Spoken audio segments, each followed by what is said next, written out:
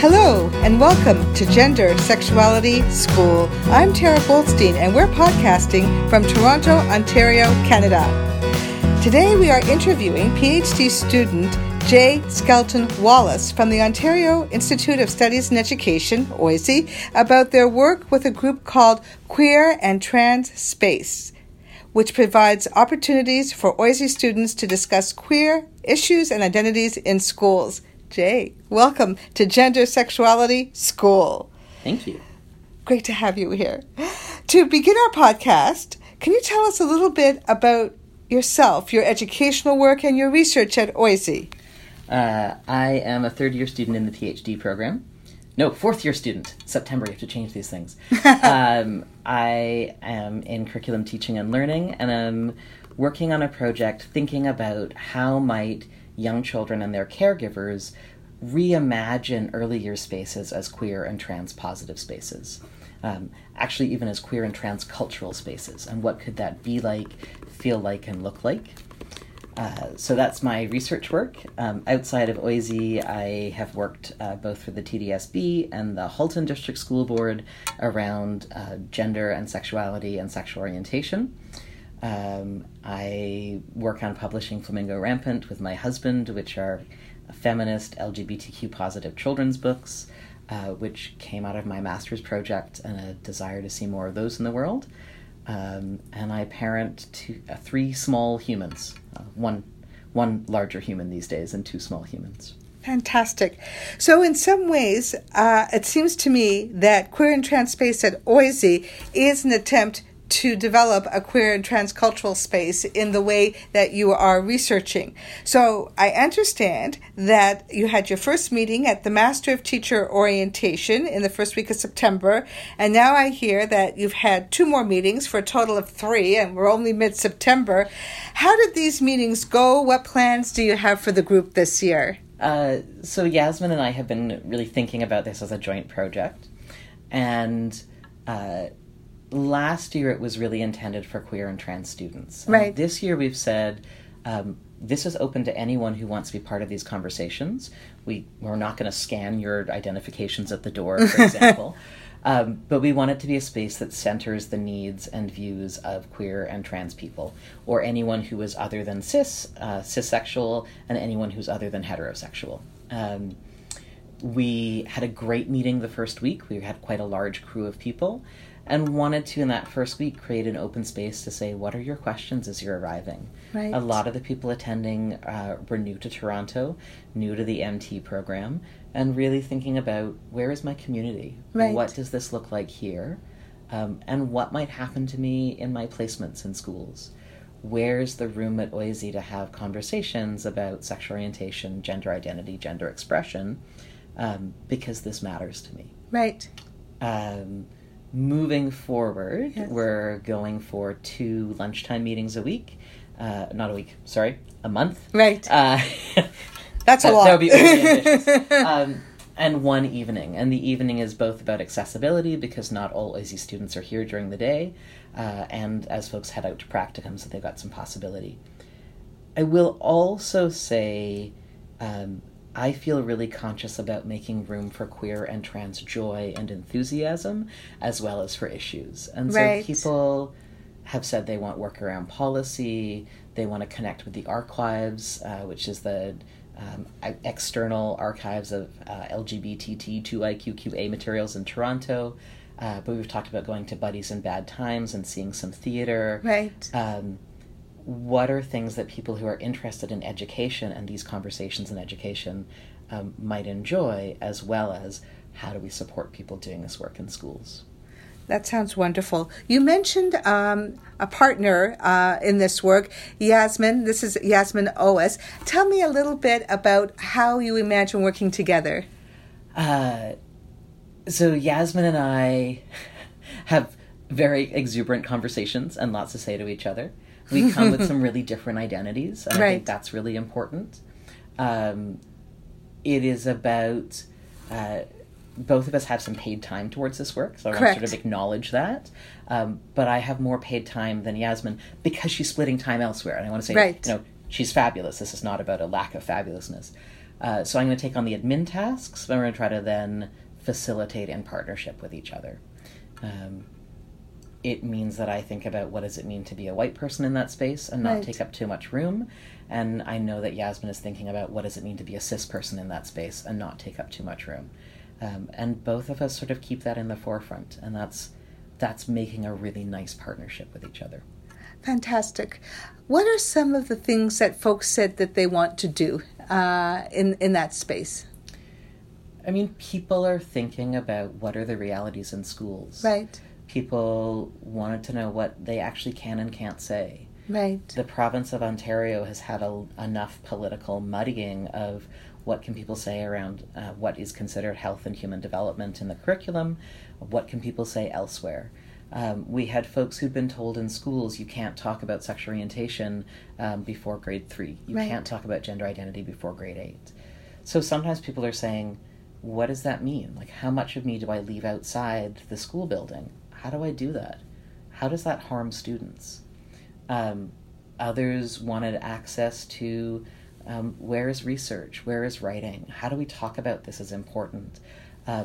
People have said, like, who are the queer and trans folks at OISE in terms of faculty? And how do we connect with them? Where are the courses where this will be, not just a subtopic in week 8, but actually a focus of the work we're doing? Right.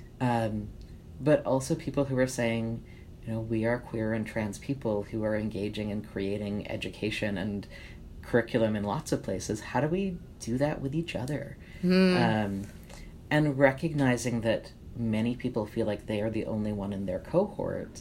What does it mean to do the work of being the only one? To remind people that queer and trans students exist, that homophobia and transphobia exist whether or not there's queer and trans students, and that everyone has to be doing the work of making space and ending oppression all the time, and not just because they see someone there. One of the things you talked about was this particular political moment we're in, where there is a curriculum that has suggestions about when it's appropriate to talk about sexuality, sexual orientation, and gender identity and gender expression. But we all know if you're going to create a queer and trans cultural space from day one in order to serve all of the students and all of the families in schools, that won't work. What are some of the things that you've talked about how teachers working in this political moment can negotiate to create the spaces that your group is and that need to happen in schools? I mean, I take a lot of guidance from the Human Rights Code. Right. And particularly that protections around sexual orientation, gender identity, gender expression, sex are not age-specific. Right. So it feels really important to say students of all ages have a right to be free from discrimination on these topics. And if you're talking about heterosexuality, it is discriminatory to not talk about any other possibilities. Right. If you are talking about sex and you're talking about boys and girls, it is discriminatory to not talk about any other possibilities. So I actually think that we have a legal obligation to do this work and to do it at all ages. I hear a lot of people saying, but it's not developmentally appropriate. Right. And I will say my academic work these days, thinking about early years, I understand developmentally appropriate practice as a particular type of thinking that doesn't talk about sexual development at all. And so if you're looking at developmentally appropriate practice, this is never included within that. And so I think we have to say that it has left things out, and that developmentally appropriate practice becomes a framework to exclude rather than one that we have to work with. I think about my own 4-year-old, right, who, when he was 2, said, "Abba, I a cis person." And it sounds a little funny, but when you have 2 trans parents and a non-binary older sibling, maybe you do as a 2-year-old need to come out as cis. Yes. But he absolutely knew what he was saying and felt very clear about it. And so it feels like if you can introduce children to the language, if you can scaffold their learning, yes, this is absolutely something they're capable of. And it was important for him to talk about his identity. Yes. And, great. Thanks for telling me. But I think we get really stuck in this imagine needing to wait. Right. I also would say students arrive in our schools with all of these identities themselves and in their families. Right. And we cannot be telling children, don't talk about your family at school. It will upset the other kids to know that you have two moms. Right. Just don't say it. Because that's very much discriminatory, particularly when other children are talking about their families. And so again, we need to be doing the explicit work of saying, we welcome hearing about your family. Who's in your family? Right. Who loves you? Who cares for you? How many homes does your family live in? Acknowledging that not all families live in the same home. When we ask children to draw their family, we need to be ready for kids to say, all my family fits on one piece of paper, or actually I need to add more. Right. I think we need to be ready to say to kids, what are the words you use for the people in your family? And write them down. In my city, in the project that I'm working on with the city, yes, a lot of parents have said, my kid had a mom and a mommy, and my kid knew who we were until they went to daycare, and now we're both mom. Mm-hmm. Because daycare couldn't keep track. Right. And I sort of want to push back and say it's not that daycare couldn't keep track, but daycare didn't keep track. Right. And how do we hold people accountable to say, if a child has a mom and a mommy, knowing who's who is important to that family unit. You can't just sort of homogenize all women are mom. Right. Or in any other family unit. So I think this work is always important. I think it's always there. I frequently remind teachers that, particularly in the TDSB, so the Toronto District School Board, because we're in Toronto, right, that both school board policy and the union's policy supports this work. If your employer and your union agree on something, that's significant backing. Right. I think it is hard for folks in the MT program because as associate teachers, right, they're not part of the union.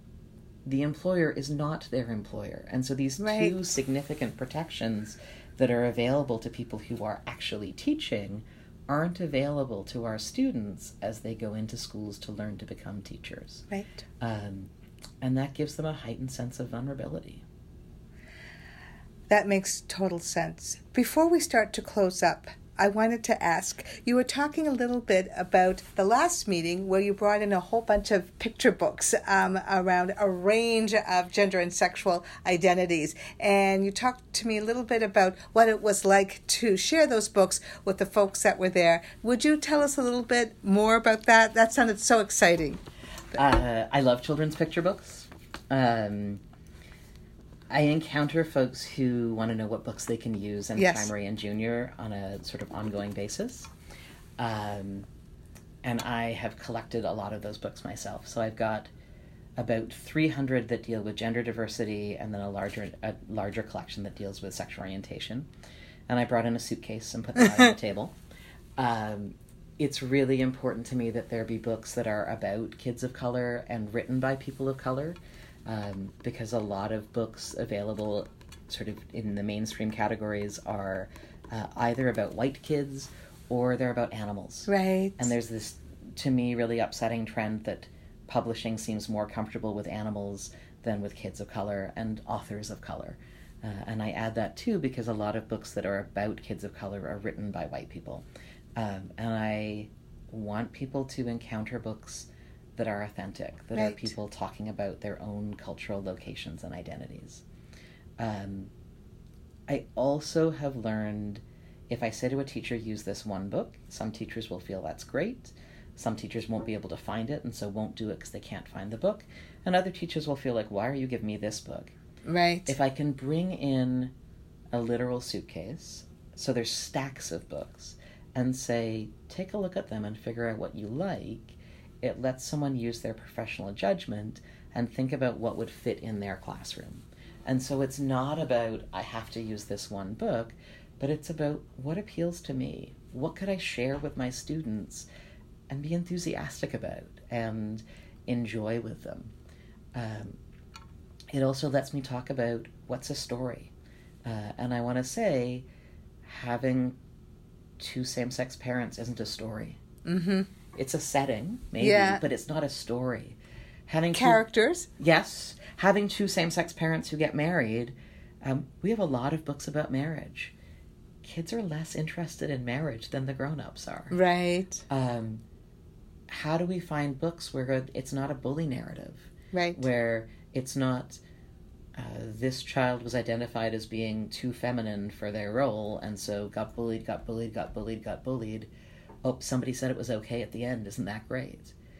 Because hearing those stories is harmful. Mm-hmm. How do we pick books that let people tell whole stories, that have kids as decision makers and problem solvers, that aren't based in whiteness, and that teachers can choose, so they're not feeling forced to use one, what feels right to them. And that's really my goal. And it gives me room to say, here's some books I like. What do you like? What are you going through and finding? And there's a powerful moment to me when people encounter books that match their identities in multiple ways. And I see people move to tears because they want to know where these books were when they were young and why they weren't there.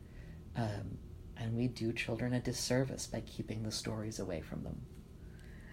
Jay Wallace, thanks so much for joining us today. I loved hearing you speak about queer and trans space at OISE and your plans for the coming year. Hope you have a terrific year. I'm sure you will. I'm really excited about it, and the energy that other folks are bringing to this as well. Fantastic. So thank you. Jay Wallace, a PhD student at OISE, is studying how schools can become safer, more accessible, and even celebratory for children and youth of all gender identities and gender expressions. Jay offers trainings on sexual orientation and gender identity through Juxtapose Consulting, www.juxtaposeconsulting.com. All right. That's our podcast for today. You can find this podcast at www.lgbtqfamilyspeakout.ca. This episode was produced with the support of the New College Initiative Fund and from Doug Friesen, who is a PhD student at the Ontario Institute for Studies in Education. Thanks to the LGBTQ Family Speak Out team member Kate Reed, sound engineer Lisa Patterson, and musician Doug Friesen for creating the music that opens and closes the show. I'm Tara Goldstein. All the best.